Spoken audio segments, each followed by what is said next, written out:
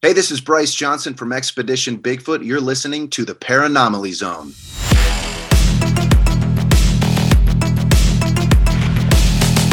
Look, I know the supernatural is something that isn't supposed to happen. It does happen.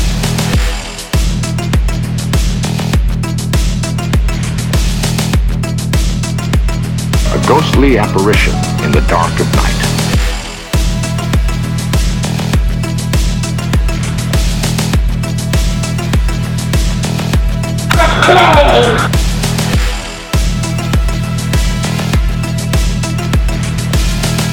Human sacrifice, dogs and cats living together, mass hysteria.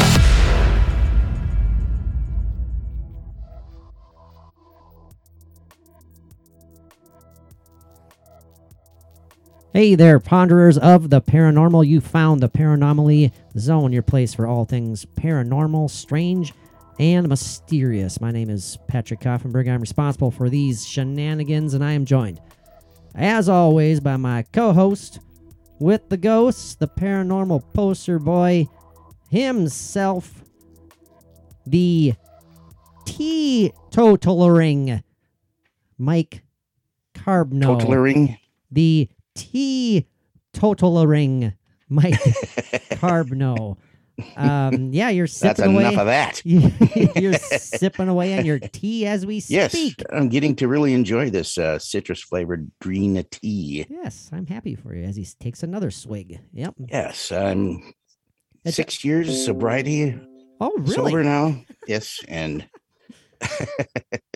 very good. I'm happy for you. I'm happy for you. yeah. So I apologize. I just got a notification on my computer right there. So if you heard that little ding, I apologize for that. So. I did not hear anything on my end. Well, maybe I just heard it on my end. So I wasn't listening for a ding though. Okay, ding, ding, ding, ding, ding. Well, how you doing, Mike? It's been a long time. It's been since last night since we've seen each other via the computer. Since we failed, we were failures at our 3-episode evening, day and night. I felt terrible. Yeah. Otherwise, we wouldn't have been done till like 3:00 in the morning, and there would have been no usable content. None whatsoever. But we did manage to get an hour and a half Patreon video episode recorded. A very good one, I might add. A very good one. A very entertaining. It was a conglomeration of all sorts of different things in that video episode. Man, it was pretty darn fun. Creepy ass clown. Old men jokes, Tom Jones dancing videos, and of course we did some reaction takes on some pretty cool creepy paranormal footage out there, and some awesome spirit box sessions that I don't know. Did they reveal any cool answers to you, Mike? I will leave that up to the future listeners to check out for themselves. Yeah. Yeah, it's pretty darn cool, man. I'll get the plug out of the way right away. Yeah, and since it was a video one, which is exciting, the watchers can see all about it. The watchers. I hate it when you use that, though. I know that. Sounds creepy. It's like you standing in your backyard by the house, looking at the edge of the forest, at the end of your yard. Yep, just sitting there staring. I'm just looking at all of a sudden these little eyes start glowing, looking back at me. So I don't like it. I don't like that. Yeah. So. But yeah, man, if you enjoy the podcast, if you're listening to us right now and you're subscribed and you like what you've heard, I'm telling you straight up, you will love the Patreon page content. It's just, we're up to over 170 exclusive posts on there, and we got some great video content to go along with exclusive audio episodes. Stuff you can't find anywhere else. Stuff only our awesome patron pals can find and listen to. You could too for as little as $1 a month. Highly encourage you to go check it out. So I'll just leave it at that. So yeah, and those that start up for I would say $250,000. Oh, geez. I will come to their house and clean it once a week for the rest of eternity. Mike will somehow do that in his current physical existence, and when he passes away, you will back. Watch me as I lay on your couch with a duster, moving it slowly along the coffee table. There you go. Yeah, exactly. he'll bring in a bunch of remote controlled cleaning items, or he might just... a Roomba. I got a Roomba. I'll get another one. Yep. Just give Mike some room. He's about ready to about ready to lay down some house cleaning. So yep. I will put sticky pads all over my body and roll from one end of the I don't know if you tile floor to the next. In your current condition, you couldn't roll. I don't think you could. Probably not. Yeah. I can do a half roll. I can. There you go. That works. Yes. I can make a snowman on your floor and pick up dust. I mean, that's worth the price of admission right there. I mean, just the humorous visual of Mike rolling around on your floor covered in sticky pads. And if you do $300,000, I will do it in a sexy maid outfit. Okay, now, no. I'd pay them $300,000 to not have you do that. So, okay. Yeah, going a little too far there, Mike. Going a little too far. So you're getting wacky on that crazy tea that you're sipping on. So. Calm down. So, yeah, we got a good one lined up tonight, though. I have a feeling our brains are going to hurt a little bit, but in a good way. Sure. As we mentioned earlier, we had the whole week planned out. I mean, by last Monday, we had all this planned out. We had the topic planned out. We had the Patreon episode planned out. We had our awesome interview with the guys from Expedition Bigfoot lined up. If you haven't listened to that yet, we highly encourage you to go check that out. Worth listening to. Man, Bryce and Ronnie were watching. So freaking cool. Yeah, you can watch the video of our chat with Bryce and Ronnie from Expedition Bigfoot on our Patreon page. Man, such cool guys. That was a great conversation. Yeah, and many of you might recognize Bryce from a large number of TV show appearances that he's done. Absolutely. A plethora of television plethora. So would you say that I have a plethora of piñatas? Yes. Yes, El Guapo. You have a plethora. Yes, you do. Yes, El Guapo. Three amigos, man alive. Where are we going? Oh, yeah.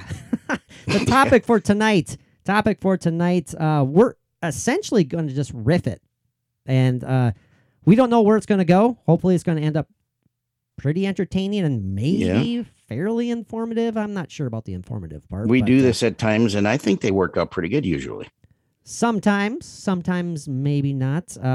We shall see. Fingers crossed. I have high hopes, Mike. I'm going to rely on you a hell of a lot tonight because, again, your teetotalaring mind is clear. It is concise. That's tough to say, by the way. So try and say that 5 times fast, anyways. What, clear and concise? No, teetotalaring. So it's just a little. It's kind of tough. I hope you're not thinking that's a real word. No, what's my word? If you do, what's wrong with tooken and botten and? No. We're not going there again. We're not going. Well, there if you can say totalitarian, whatever you're saying. No, not totalitarian, anything like that. No. Because obviously you're practicing. You are a new practitioner of the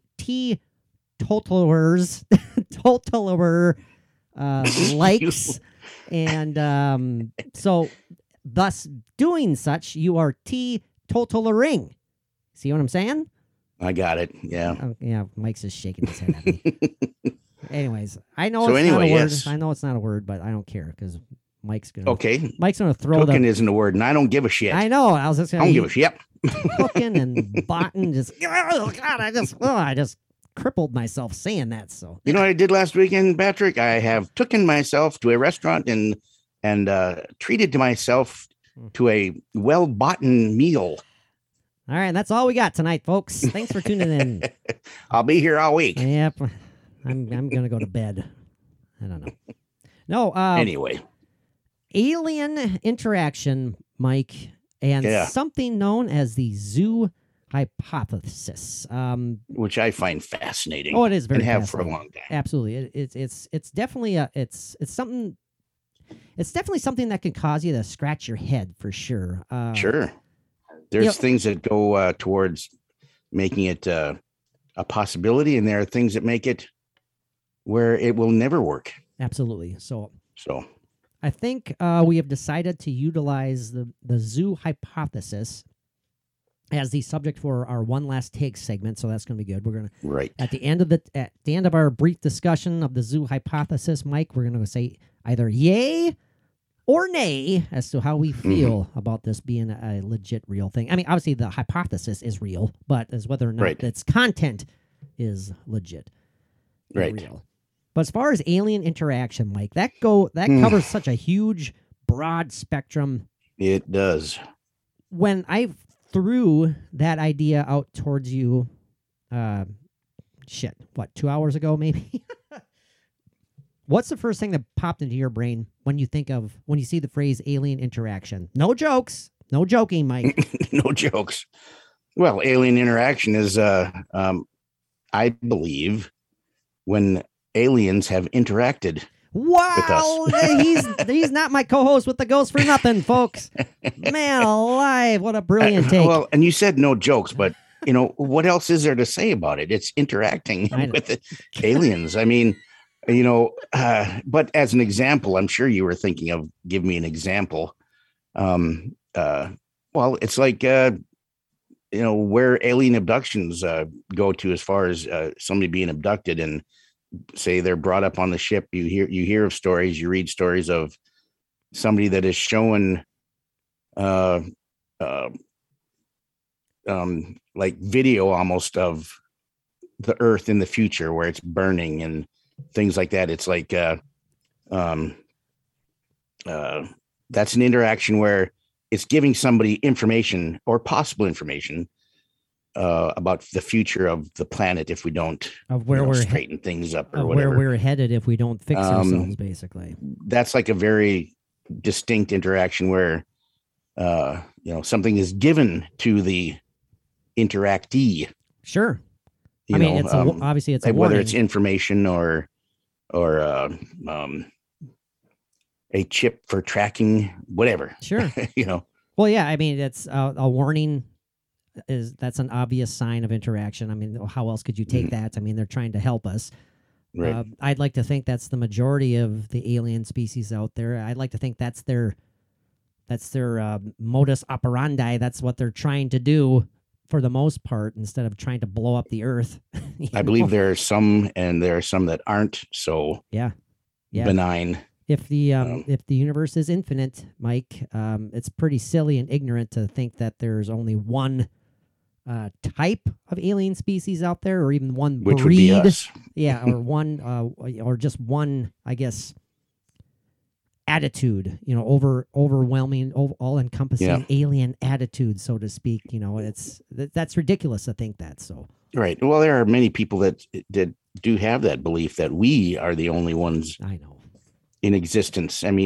Yes, this entire universe and galaxy and everything beyond it is here just for us. Yeah, come on. Even though we can't use most of it, almost all of it. Mm-hmm. Yep. We have no idea what all of it is. And what we do use, we abuse and we use up, and then before we know it, we're like, whoops.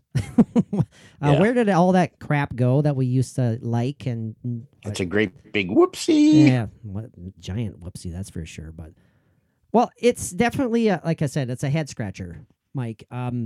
We've talked about in the past, as our former selves as the Alternate Route Podcast, we've covered alien topics several times in all capacities. Mm-hmm. And I know we've talked about alien interaction, but again, it's a new start as a Paranomaly Zone. It's definitely not a new start as far as our takes go. We pretty much stick to our guns when it comes to our beliefs, to all things unknown, odd, and mysterious. That's for sure. I'm just going to start throwing stuff out there, crazy as it may be to some. The idea of aliens breeding with humans. Mm-hmm. Is that something, Mike, that you buy into? Absolutely. That's okay, for certain that you do. That's something you almost reacted like that. Well, that's obvious. Yeah. Yeah. Well, to me it is. And it's not like there, I think there are species, and this goes from research and reading that I've done, whether it's all true or not. I have read stories of where there are species that have or actually have sexual contact as a breeding, or just, like the whole artificial insemination. Yeah. Right. I think that's the majority of it. Mhm. You know, where there's a woman that's impregnated, and like 3 months later or whatever, they're abducted again, and they wake up the next morning and there's no baby. You know, that's that's a huge interaction, and Oh God, yes, my God. and then the interaction goes after that, as far as these women are abducted again and are introduced to the baby, which does not look totally human, but it obviously interbred with the alien species, and the mothers are made to hold the child and interact with the child in a way that the aliens cannot, as far as nurturing and that feeling of love and compassion and everything that might not be be what's capable of the alien species. And that's something that does, that goes both ways when it comes to either male or female, because there's however many thousands of accounts out there of males being abducted, human males, Mike, and being, for lack of a better term, forced to mate or /breed with or having alien. electrodes attached to their penile groin area, which induces an ejaculation. Penile groin area. Okay. So just anywhere in the general vicinity, yes. In the area down there. Yes, and yes, it's penile, and while this is going on, there are aliens sitting at the next table playing penile. Come on, no. See, kind of pushing it there. Yeah, a little bit. And they just keep glancing over once in a while. Oh, he's done. Next. Yeah. Well, don't forget to swab off the electrodes. Gross. There alcohol wipes in the drawer. There. I have a vivid memory of, and we may have shared it on an old episode of the Ultimate Route podcast, Mike. Audio recordings of a man under hypnosis. Yes. When he's talking about his sexual encounter after being abducted and brought up on the alien craft. And he's terrified, Mike. It's not like he's having a good time. It's not a good time, I'm sure. It's we're not going to go into it's rape in any sense of the word. Very much so. Very much so. Just for in the least sense, out of just not knowing what the hell is going on, and you're terrified beyond capacity because of that fact right there. It's like you're essentially paralyzed, surrounded by who knows what. Something that looks like an octopus on legs. Good Lord. I know it's traumatic and terrifying. So again, it goes both ways here. It's not, not just essentially all female. It's not just essentially all male. It's both. And when you think about it, that makes sense because they need both. Right. Well, again, you reacted, Mike, like, yeah, absolutely. I totally buy into that. And I am absolutely open to that possibility as well. That segues into the idea of, if this has been happening, how long has it been happening? Has it been going on since the dawn of time, as far as the Earth goes, as far as, the human race existing, even before we evolved into human race? Did aliens play a role in human evolution, Mike? Let's hurt our brains a little bit right now. Let's dive into that a little bit. Well, I have gone through different periods of beliefs and getting to where I am now, and I've been developing along the way and picking and choosing what fits for me and what makes sense to me. To me, evolution started with this. I mean, I've always believed that aliens have been here since the beginning of time. It's like they were here before us, as far as I'm concerned. Okay, gotcha. And it started with the earliest hominid creatures, where they have had a hand in DNA manipulation and genetics and everything, and evolution in general. I mean, and this puts me in a spot where you know, where do I sit religion wise or scientific wise or in the middle where it's just really bizarre? But I'm not the only one that feels this way. No, of course You not. know, it's a huge, I don't know if you want to call it a following or it's a belief. I mean, and I can't prove it. I can't say that this is definitive of this is what has happened, but in my opinion, it makes sense to me since the beginning of time. And that's what evolution is. It fits for you. That's what evolution has always been.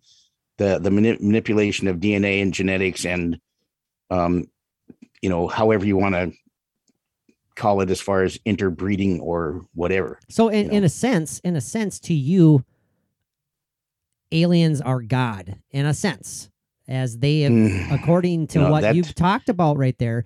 That gets very, very, very deep. And yes, it does. Yes, it does. You know, well, as far as, you know, we're just limited to our human minds here, our human development on this small planet called Earth. We're just I've always said, yeah, exactly. We're limiting it to Earth here. Right. So as far as how us, you know, we little humans go, as far as that, our minds go, as far as how huge of a struggle it has been for us to try and find meaning as to why we are here in the first place. Is it because of this God? Did we create the idea, the concept of God just to make us feel better about ourselves? Mm-hmm. And or is it legit? Is God as an entity legit? And if so, is it these alien creatures in regards to just the development of humans on Earth here, Mike? Yeah. So technically, how I'm interpreting what you're saying there is you are suggesting, as far as humans go, human development go, aliens are our God. You know, I've had that, I always had that thought in my mind, but it's very difficult for me to make that final leap to that, because, you know, religion is instilled in us from birth.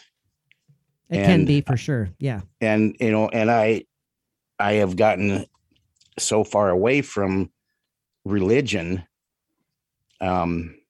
Like I've said before, you know, listeners, everything, I have no religion. I haven't belonged to any religion. I claim no religion. I'm not in any record books of any religion. And you're not bashing any religion. And I'm not bashing any religion. Any religion, no matter who they worship or what they worship or whatever. But it's just, you know, I know there's a God. I just don't know exactly what God is. And I still have yet to make that final jump, even though I might have already gotten halfway jumped across the ditch, kind of. Sure. You can say, you know, right. I know. But that's a hard thing to admit to, or to make that final leap. I mean, it is for me. I'm sure that many people have, you know, easily made that jump. And is it scary, Mike, to make that leap? Is it safe to say it's kind of scary, or is it intimidating? Maybe that's a better word. Intimidating. Yeah, maybe, you know, or is it just too difficult? It's just too difficult. Yeah, it's just it is difficult, but I know where I will end up when this is all over, as far as my decision and where I'll land when I make that leap. So yeah, and the first thing that Mike hears where he's going is, dude, run. Yeah. So, I don't know why Brian Hornoy would be down there. Yeah, but Hornoy. We got to find out exactly how that's pronounced. I love saying Hornoy, though. I know it's not how it's pronounced. I know it isn't. So but hey, it works for us. Hey, if you're listening out there, Brian H., I'd love to talk to you. We'd love to talk to you on the podcast. That'd be awesome. Get an update on Brian Hornoy's status from the. Yeah, let us know how you pronounce your name. We don't want to keep butchering it. I know what. I'm sorry. Yeah. It's not like we're making fun of him at all. No. No, it's not like he ever said anything like, dude, run! No, he never did that. He'll never live that down, I'm sure. I know. I'm sorry. I'm probably adding to his misery on that one, so I apologize. So yeah. Yeah, open invite to Brian. Brian H. Yes. That's what we'll say from the original Ghost Hunters cast. Anyways, we're going astray here, Mike, just a wee bit. So, I know we've talked about this 100 times, Mike. I know we have, but let's talk about it again briefly.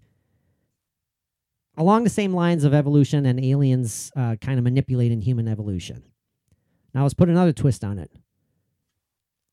Your thoughts on the idea. They're still interacting, obviously. They're involved in this. The idea, this may be going a little bit away from what we're talking about, but maybe not.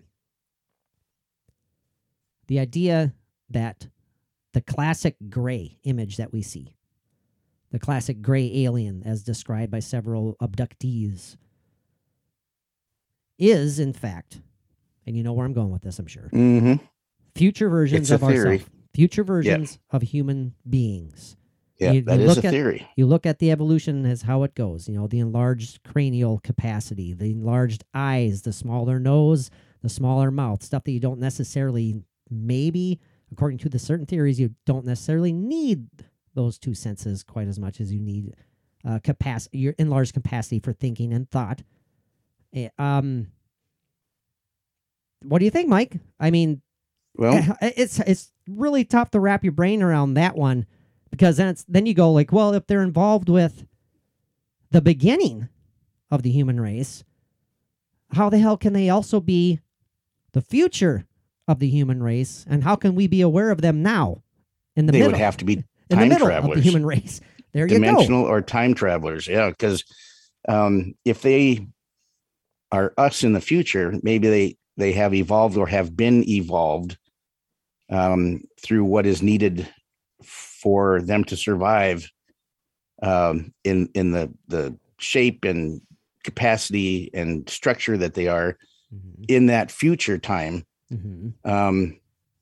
And during that evolution to where they are now, or when they come back to see us, they have lost their ability to procreate or, anything like that. So they have to come back, fight off diseases that they have. Yeah, exactly. That anything like lost. that could have changed. So they have to come back, abduct us, and probe whatever out of our buttholes that makes them that they can bring back with them. Yeah. To make us as a species survive at that time, in the future or in that dimension. What is it with the probing buttholes, by the way? I mean, isn't there any other place they could probe?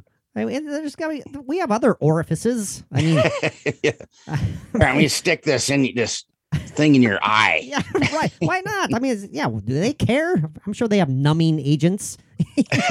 Numbing agents. It's like, come on. Okay, they got you in a prone position with your butt up in the air, and all of a sudden you hear, all right, you're going to feel a slight prick. Right. Exactly. In a moment, you're going to feel a little bit of pressure. What? Yes. Pressure? And then we will give about 5 minutes for that to work, and then we shall begin the procedure. We shall proceed. Yeah. Oh, man. Hey, that's food for thought, man. It's like, come on. Why? Yeah. You got to find some other important material in other places of the body. But hey, I digress. Well, I have heard stories or read stories where somebody's on a table and they're being, some procedures being done on them, and they'll start screaming out in pain of what's being done, and like needles or whatever that's being put into them. And as soon as they start screaming out in pain, one of the aliens will like have this thing that'll pass over their head or whatever, and the pain will just disappear and they won't feel any pain anymore. I've heard stuff like that too. Yeah. But I've also heard it's not necessarily like an object that they utilize. Right. It's almost sometimes pass their hand just over their hand. Exactly. Right. Exactly. Yeah. So that suggests an unbelievable telepathic type skill, wouldn't it, Mike? Absolutely. I mean, a telepathic skill that affects you physically. Right. Man, that hurt my brain just thinking about that right now. But again, that would have to do I have to relate to perhaps 1 million years of your brain evolving to that ability. I mean, oh, sure. People nowadays, I mean, how many thousands of years of certain humans claim to have had that ability, Mike? I mean, it's not that far-fetched. It really isn't. Shit, I've done stuff like that in the past. I've done with my fiance Bridget. We don't know. Maybe it's purely psychological when you think that something is helping. That it does that will happen. help. Yeah. Where she sits there like she will have a headache or something, and I will. This is no joke. I'm sure I talked about this before in older episodes, where I would just basically kind of place my hands on my fingertips on her head, and I would feel like I would try and focus and send, like, I know it sounds cheesy, feel like an energy bolt or whatever, sending through, starting in my spine, the base of my spine, going through my neck, out through my hands. I'd feel like my hands kind of tingling. And then, no joke, more often than not, her headache would dissipate a bit. Not go away totally, but it would feel better. Is it just purely psychological? She thinks something's happening, so therefore she does it to herself? Or is there something else? I don't know. I do the same thing with patients. Like, of course, every time I know that I'm going to be seeing a patient for the last time, when they're that close to dying, I put my hand on their head. But when there are patients that are agitated or upset or depressed or whatever, I'll put my hand on their head, and I'll put my thumb like just between their eyes, like between their eyebrows. And at times I will have that pressure that I feel, but I take that from just my forehead out. Sure. And that's that, and it works. It does work. So again, think of 5 million years in the future, if they're future versions of us and future versions of our brain and future versions of our telepathic and empathic abilities, what have you, imagine how powerful they could be compared to what they are now. Yeah. Well, think of a early man that had no language. Say even us, if we went back in time and confronted them and we spoke our language or English to them, that would be alien to them. Oh, 100%. It's just as time goes on in evolution with abilities of speech or language, and that's kind of whatever. That's kind of related to our one last take, the zoo hypothesis. You can kind of look at it like that as well. So right. I'm looking forward to diving into that one. Now, another idea of Mike about alien interaction, about aliens walking among us right now as we speak. Let's say that they aren't, that these particular ones we're talking about aren't here for breeding purposes. Let's try and think about why they would be here. Why are they here? Why would they be, I guess, incognito, for lack of a better term? Why would they be undercover and literally interacting with us under the guide as being humans themselves? Well, Bill and Hillary, they're actually reptilians. That's and right. They wear rubber skin. I forgot about that one. As humans. That you heard it here first, folks, on the Paranomaly Zone. So you would have heard it first or read it first in the Weekly World News. Yes, exactly. And we've talked about that several times. Yeah. So, yeah. Same with George Bush's invisible security guards. So absolutely, yeah.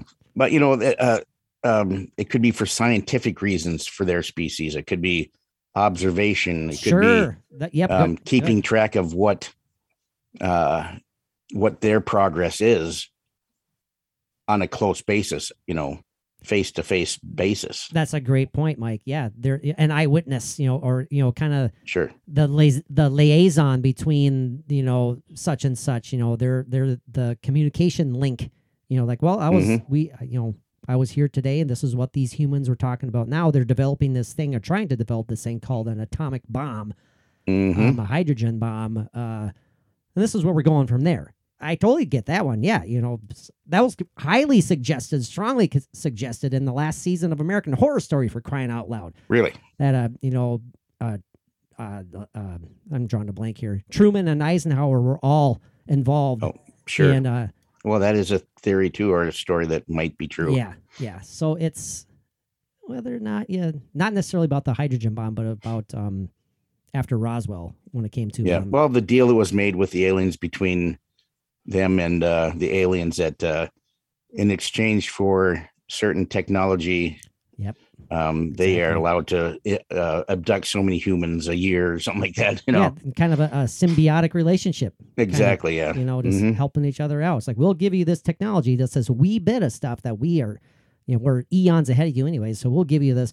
It could be ancient, old technology to them, but to us, it's, you know, it's bright, shiny, and new, and we blow ourselves up with it. You know, it's like, yay, yay, humans, yay, humans. So, but yeah, the idea of, you know, aliens walking around amongst us right now, it's kind of eerie.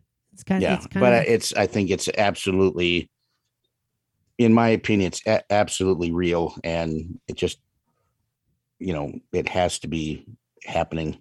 Do you think that even the almighty cell phone technology could have been suggested to us, helped out, or alien technology and alien intelligence could have helped us out with our wonderful little devices that we hold in our hands on an everyday basis? I mean, who's to say that? Well, we got that from the original Star Trek series. Oh yeah, that's right. What were you saying earlier? Mike, what were you saying earlier about oh no, you were talking about the relationship between an old Star Trek theme and the zoo hypothesis, right? You were talking about that before. That was about the zoo hypothesis. Okay, sorry, I didn't mean to bring it up then, because we'll bring it up during one last take. So my bad. Sorry about that. Do you know that before Velcro was actually used in the commercial world, the uniforms of the original Star Trek crew, that's how they attached their phasers to their uniform, was by Velcro. By Velcro. Oh, real Velcro, yeah. Very nice. Wow. Early Velcro usage. Are you saying that Velcro is alien technology? Hey, it could be. And you know, if nothing else, the some of the components in some of our things like cell phones and other high-tech devices could be of alien technology. You know, little cells and little electrodes or whatever. Is it too bizarre, Mike, and perhaps even too simplistic on the other end of the spectrum to suggest that humans understanding and learning how to create and utilize the power of fire? I mean, is that something that could have been shown to us, you know, forever ago by alien intelligence? I mean, well, is that a little too simplistic, or is that something to... No, it's not simplistic, because there was a time before fire. There's a time before, you know, cooking meat. Yeah. Oh, yeah. You know, right. Did they discover fire by a lightning strike one time? And they went to investigate this, and they deduced what could be used. It could be used for. And that's the power of thought right there. That's some pretty amazing intellect.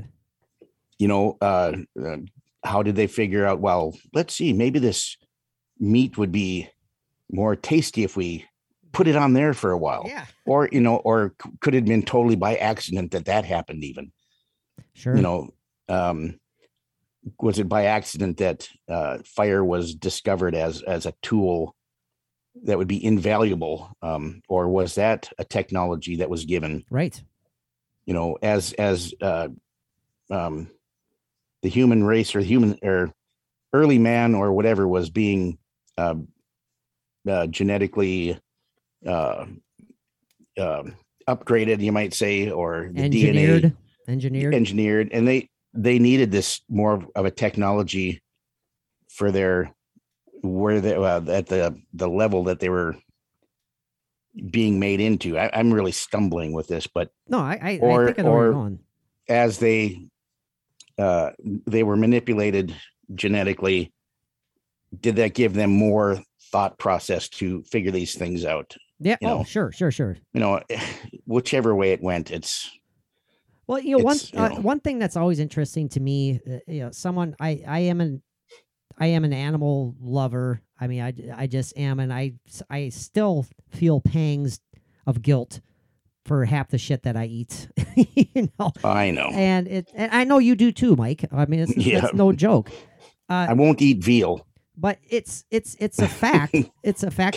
Calves are too cute. Well, yeah, tell me about Anyway. it. But it is a fact, Mike, that our brain, we wouldn't be evolved to the point of feeling pangs of guilt if we hadn't come from thousands of years of consuming meat. The proteins in everything that we gathered from eating meat for eons and eons helped develop our brains to where they are today. Sure. We could be blathering slabs of goo if we, still to this day, if we hadn't consumed meat. And so that's like, oh man, it's like we wouldn't be able to be here. I think if I ate less meat right now, I would be less of a slobbery slab of goo. I said blathering. Blathering. Slab of Okay. glue. Yeah, slab of glue. Goo. Goo or glue, whichever one is fine. So. Yeah, whichever. Well, shit, Mike. We're up to 40 minutes. Do you need to take a time traveling excursion briefly, and we'll come back and maybe we should just dive right into the zoo hypothesis. Sure, whatever you wish to do. Well, my brain is still feeling pretty good right now, so I think we should dive into that before we turn to mush ourselves and we start to de-evolutionize. So, let's do Tea it. doesn't go through me as fast as beer does, so That's very good. So I'm good. All right, awesome. Well, we still need to take a break just for our brains. Sure we do. All right, hold on, boys and girls. Don't go anywhere. We shall be right back.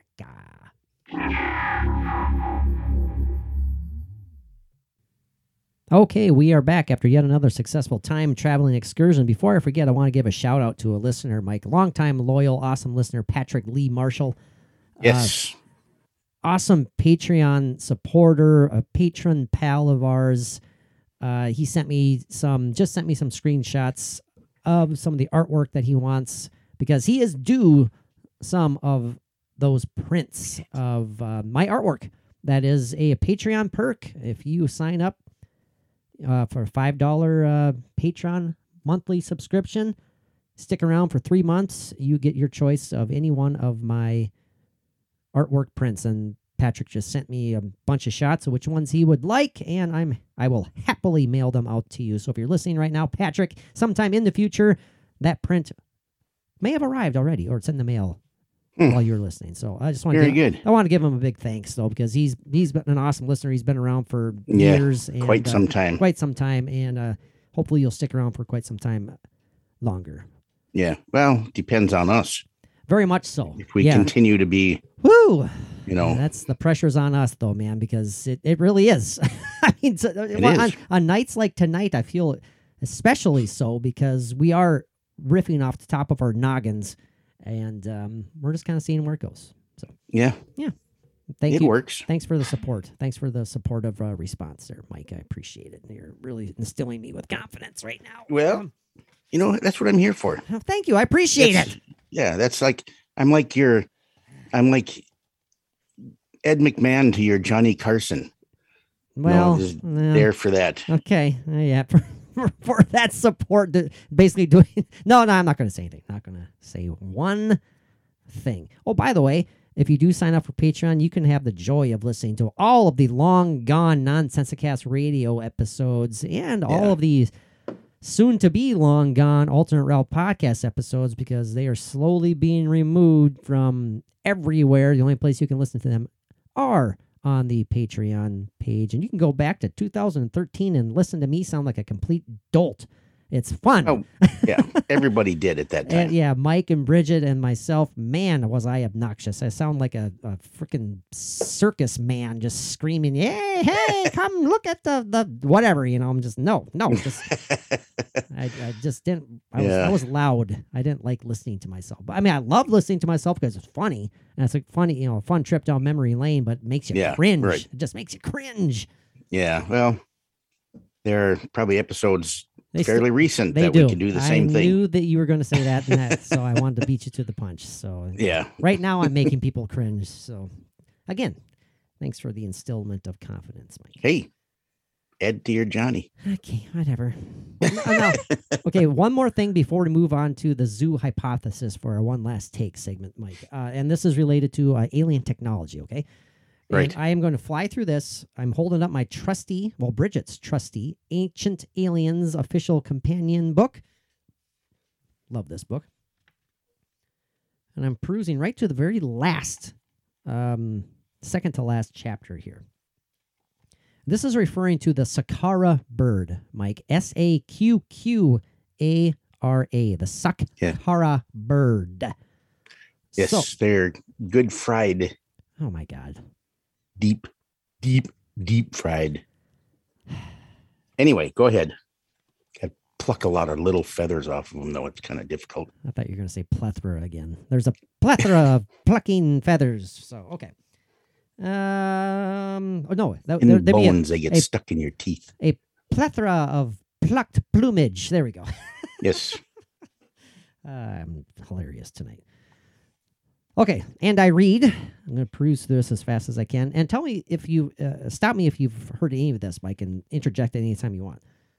Got it. So, 20 miles south of Cairo and the Great Pyramids stands the formidable step pyramid of King Djoser. Begins with a D. D-J-O-S-E-R. No, I think that was King Jafar. Was it Jaffe Jaffer? That's right. Dang it. Ah, all right. Sending off Coming his to son, America. Yes, to sow his royal oats. Gotcha. In Egypt's oldest burial ground, Saqqara, known colloquially, I hate that. I hate saying that word. Colloquially. Say that Colloquially. one. Colloquially as the city of the dead. Though less ambitious in the scale than the pyramids of Giza, the step pyramid of Djoser, or a King Jaffe Joffer, inspires its own magnificent reverence as the oldest of Egypt's 97 pyramids. Now, this is where we're going here, Mike. In 1891, among the other haunting echoes of time past, French archaeologists unearthed the tomb of Padi Ayman, an official from the 3rd century BC, and I apologize for butchering all these pronunciations. Among the various items in the tomb, found in the tomb, was a small wooden model of what appeared to be a bird. This is back in 1891. Mm-hmm. Lying beside a papyrus bearing the inscription, I want... Papyrus. Bearing the inscription, I want to fly. Says the guy who says Tooken and Botten. Mm-hmm. Anyways. Papyrus bearing the inscription, I want to fly. The artifact was then sent to the Egyptian Museum in Cairo, where curators placed it alongside several other bird figurines. Now, this model sat largely unnoticed until 1969. You know, that's a long time to just sit there. When Egyptologist Dr. Khalil Messiah, Messiha, M-E-S-S-I-H-A. I am not the Messiah. He's a very naughty boy. Now piss off. Dr. Khalil Messiha noticed that there was something very different about the Saqqara bird. At first glance, it appeared to resemble an idealized bird. Closer examination, however, revealed a strange oddity in its depiction of wings. Now, this is a quote. It says, "It's interesting because on one hand, clearly it looks like a bird because it has eyes, and it has a typical nose of a bird. On the other hand, the wings are clearly not wings. This is explained by Professor Uwe Appel, an aerospace engineer." Uwe. Uwe Appel. Uwe Appel. Sounds like a rotten apple. Uwe Appel. Yes. His associate... What I say when I see a worm in it. Now, Professor Appel's associate, Dr. Algund Ianboom. Ianboom. What are you laughing at these people's names for, Mike? You're so rude. Laughing at the way you're just running through all these crazy names that you can't pronounce, but you're doing your best. I'm so doing my best. Would you be able to do any better? Come on. no. Dr. Algund Ianboom explains further. At the middle of the rump, you'll see the wing is a bit thicker. In the region, the lift is up at the highest. The whole thing becomes thinner to the end of the wings, and those wings are modeled down. And this is a very modern aerodynamic design. Now, finally, they suggest, could ancient aliens have understood or even possessed the dynamics of flight 2,000 years before humankind invented the airplane? In 2006, aviation and aerodynamics expert Simon Sanderson, I nailed that one. That one was easy. Simon Sanderson built a Sure, it's easy. Simon Sanderson. built a scale model of the Sakara bird 5 times larger than the original to test that possibility. And the results were astonishing. Sanderson's tests demonstrated that the only thing preventing the Sakara bird from achieving flight was the lack of a rear stabilizing rudder or elevator needed to maintain balance. Further examination of the Sakara bird revealed that just such a component might have become detached from the rear undercarriage of this exact figurine. So it suggested that there actually was a part of that model, that wood carving, that was perhaps a rudder.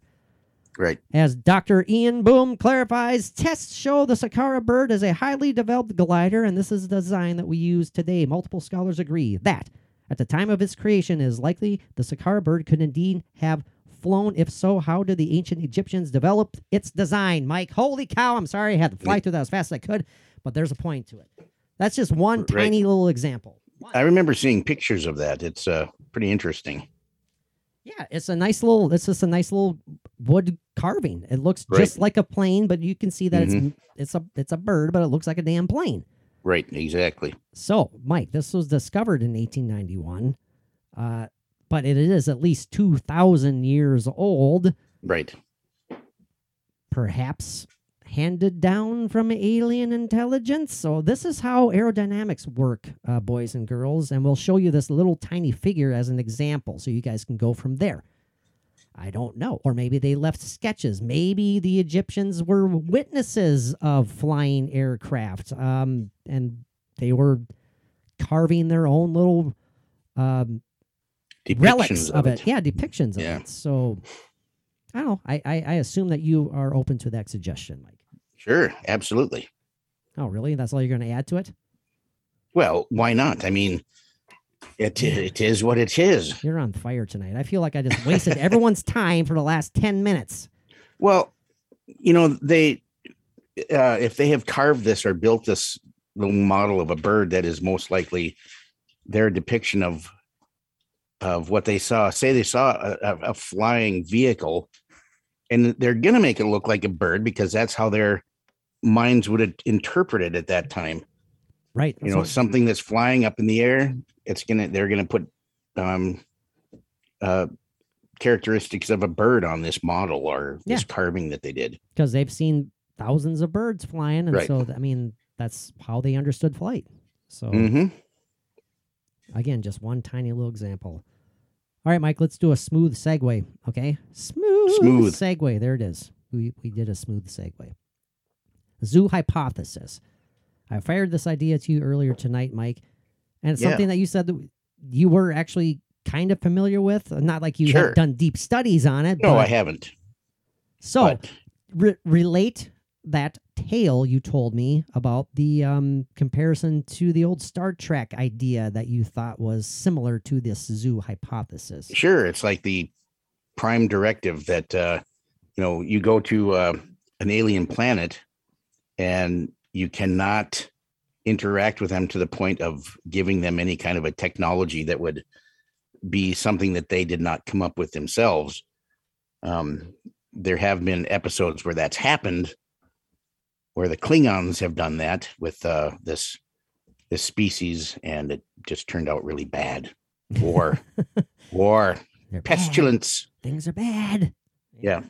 So, well, the zoo hypothesis, as such, speculates on the assumed behavior and existence of technologically advanced extraterrestrial life, and the reasons they refrain from contacting Earth. The hypothesis states that alien life intentionally avoids communication with Earth to allow for natural evolution and socio-cultural development and avoiding interplanetary contamination, similar to people observing animals at a zoo. Mm-hmm. So you go to a zoo and you're like, yep, don't play with the animals.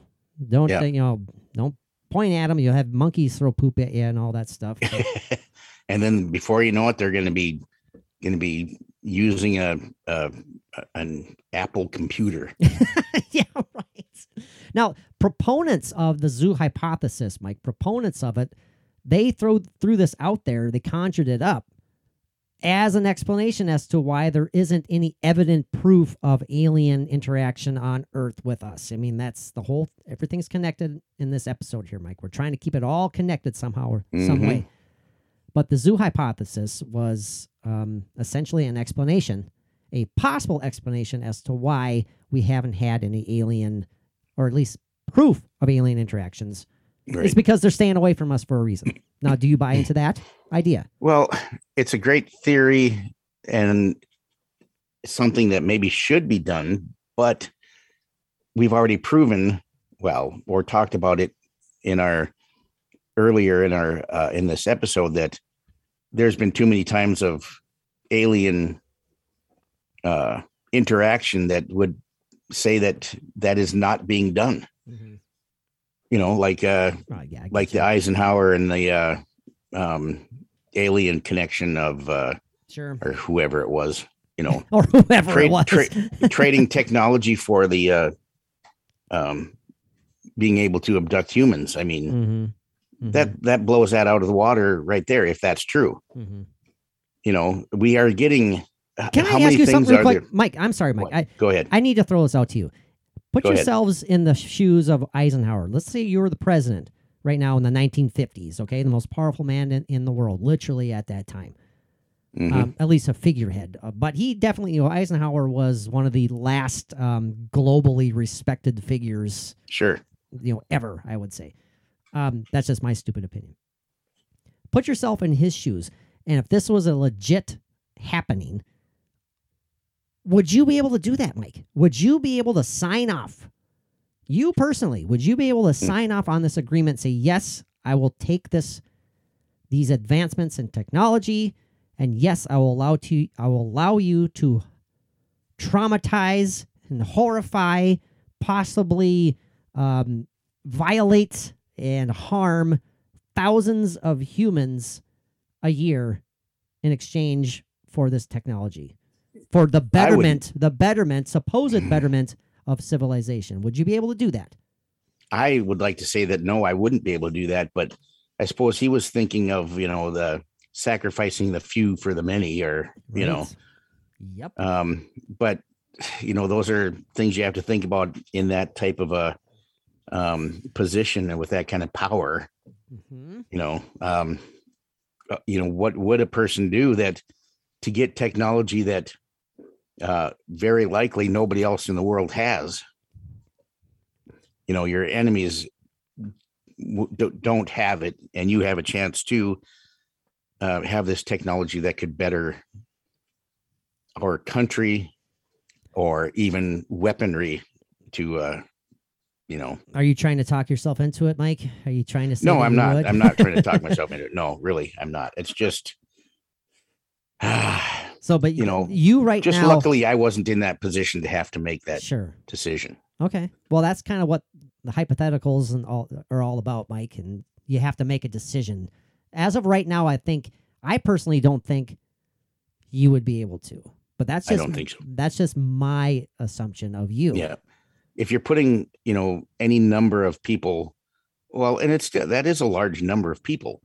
Small compared to the entire country, but still a large number of people that I would not want to be, you know, giving the okay to traumatize or change their lives in a very negative way, or how many did not survive even. Absolutely. So, man.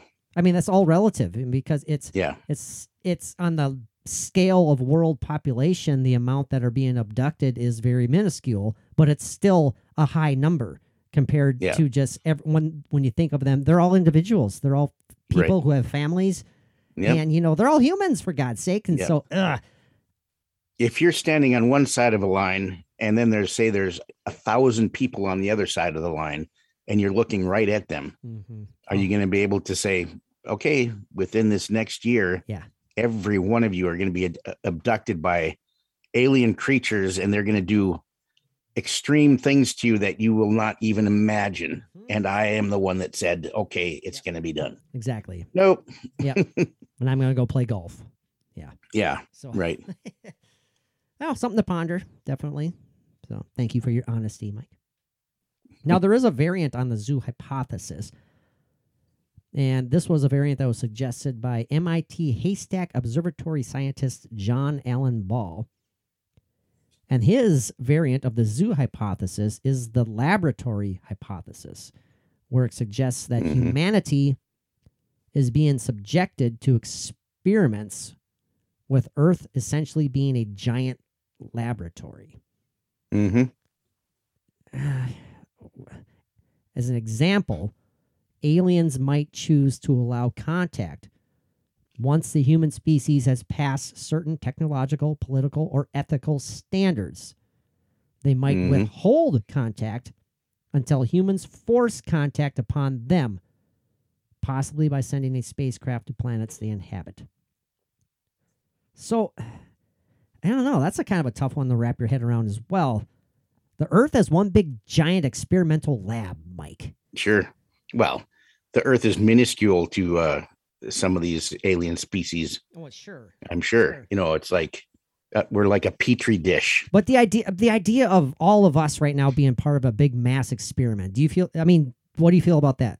I mean, what's your gut reaction? That well, we're sure take a lot of meaning out of all of us right now are parts. All of us right now are just the results of a laboratory experiment. All of our families, all of our feelings, all of our love, all of our pets, everything that we've done is just because of a higher hand manipulating our lives. Yeah. I don't know. That's crazy, but yeah. I don't like that. I don't like the idea of that being a huge possibility, and I don't. I think that's going on to a certain extent. Like they have created us maybe for this purpose of experimentation. Mm-hmm. You know, it comes down to why, if they did create us and if they did have manipulated us into what we are now, why did they do that? Is it for scientific study to see, you know, what works and what isn't going to work?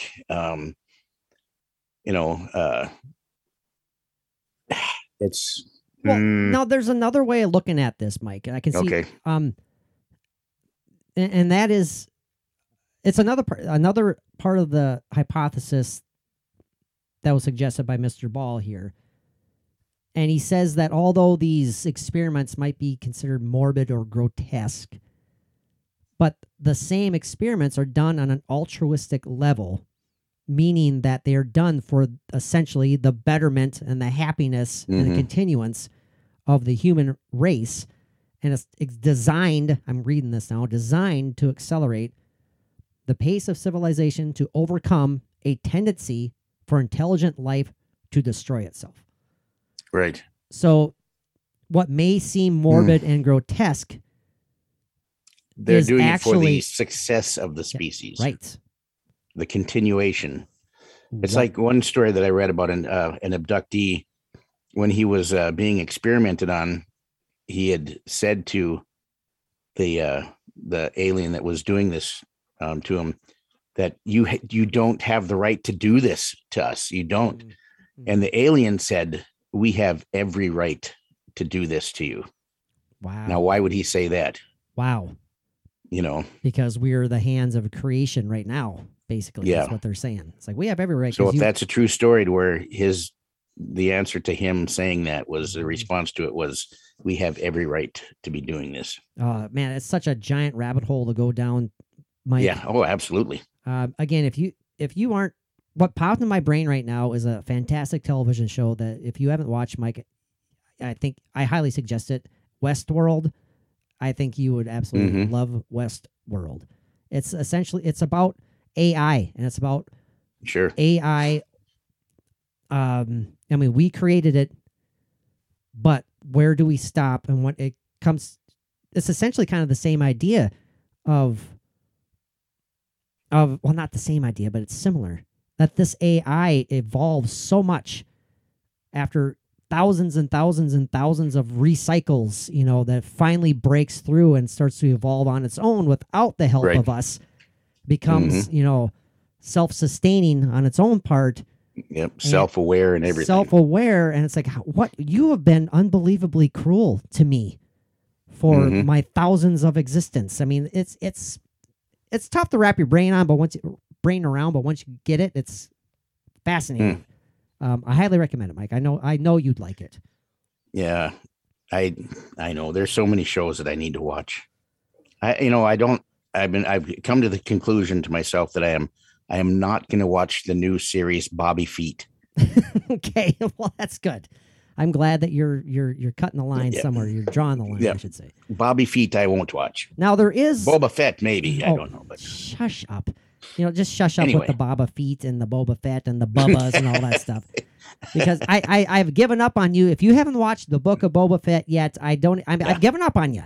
So hey, I eventually got into The Mandalorian and guess loved what? it. And you loved it. I'm telling you, Mike, you're gonna love the Book of Boba Feet, as you said. Bobby Feet. Bobby Feet, sorry. And you know what? I'm not even going to get going on it. All I can say is if you haven't watched the trailer for the Obi-Wan series that's coming out now, oh my gosh, yeah. Is Dark Maul in any of these? Yes, Dark Maul is. No, he's not. As far as we know, he's not in it. The timeline is lining up where he could be. The timeline suggests that he could be there. But yeah, you don't want him to get lost in a Dark Maul, that's for sure. No. Obi-Wan just wandering aimlessly with the lights out in the Mall of America. Yeah, wonderful. Now there is criticism of the zoo hypothesis, Mike, and you kind of touched on that briefly way back at the beginning of the episode by saying that as far as criticism goes, the hypothesis suggests that only one single dissident group in an alien civilization, or alternatively the existence of a galactic cliques instead of one unified galactic club would be enough to break the pact of no contact. Like you said, Mike, all it would take is just one of an infinite amount of alien species out there to make contact, and then the whole thing is thrown out the window. Yep, just by one species that doesn't follow along. Right. So, I mean, that's a pretty simple criticism, but it's straightforward, and it's to me, it's dead on. I mean, and that species that talked to Eisenhower could be that species that made it just obsolete. Obsolete.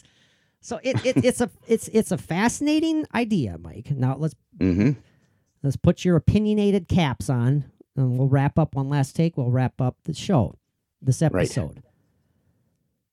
Okay, Mike, it's time for yay or nay. And if you have some reasoning behind it, feel free to throw it out there. But okay, I'm throwing it to you. Mike Carbno, co-host with the Ghost, paranormal poster boy himself. Zoo hypothesis, yay, nay, and why? I think it's got to be a nay from me. No kidding. Mike finally says a nay. Woo! Well, there's too much that will make it not work. There's too many supposedly documented cases of that have happened or supposedly has happened that would just throw it out. Yeah. I mean, I'm not saying it's a bad idea, but it's already been flushed down the toilet as far as I'm concerned. Yeah.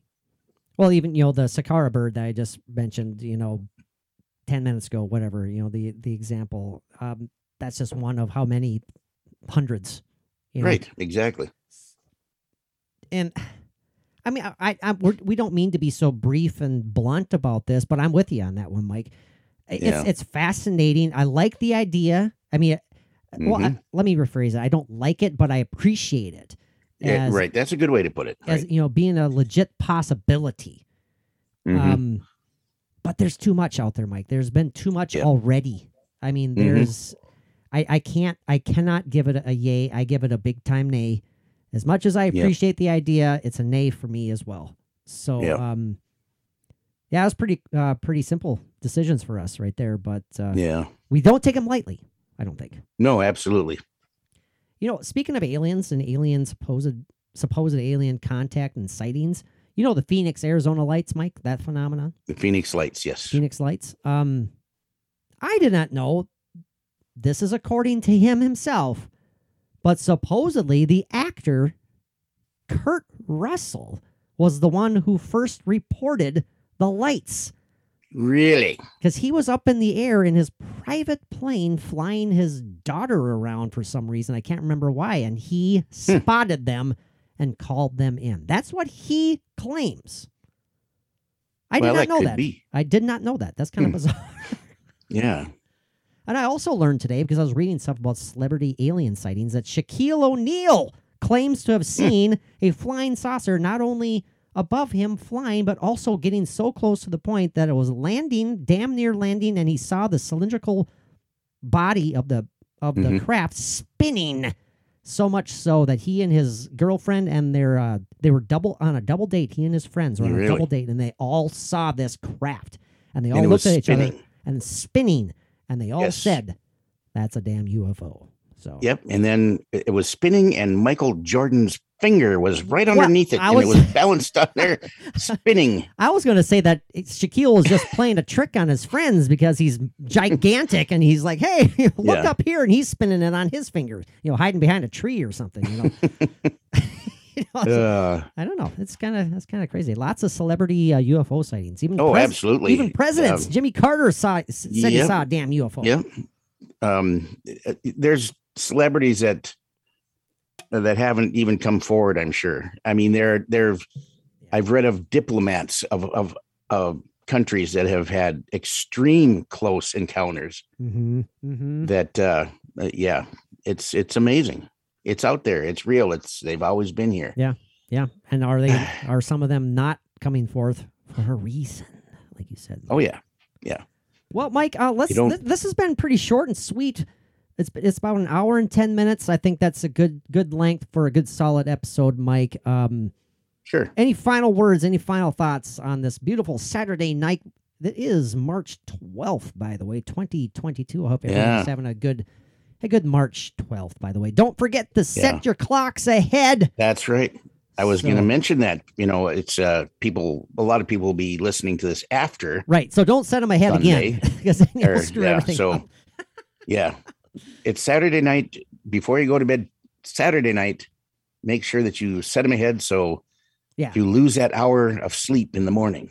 And Mike, just by him saying Saturday night, that reminded me of, we have another awesome idea for our Patreon specials lined up.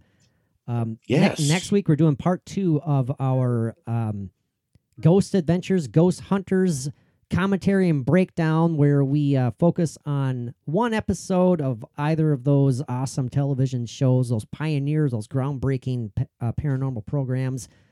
And we have a great time. We did our first one last week, a week and a half ago, where we talked about episode 5 of season 1 of Ghost Hunters at the Eastern State Penitentiary investigation. The infamous episode, and we had a great time. And we're going to cover a Ghost Adventures episode next, but we also decided we are going to have a special Patreon episode where we talk about all things, believe it or not, Saturday Night Live. That's going to be so much fun. The history, the beginning, the middle, the not having an ending yet. Not yet. It's just we casually during our time traveling excursions, we brought it up, and we're both just huge fans. I mean, I've been watching it since as long as I can remember. Mike has vivid memories of it first coming out back in 1975. I remember season 1, episode 1. Yeah, it's gonna be fun. So I'm looking forward to that one, Mike. That was Mike's idea, by the way, everybody. So mark that down. Mike came up with an idea, and it was great. So I'm proud of you. Yeah, me too. My mind doesn't always work that well to do that. Gotcha. Now, did I interrupt you when I said your final thoughts, or did you give your final thoughts? I don't remember. All right, Mike, your final My thoughts. mind doesn't work that way. No, you did. Remember. You did. I think you did. You said that, it's obvious to you that aliens have been interacting with us since the dawn of time. So yeah, in my opinion, they were here before we were. Yeah, interacting doesn't give it enough strength. Then it's they are responsible. Oh, sure. They are responsible.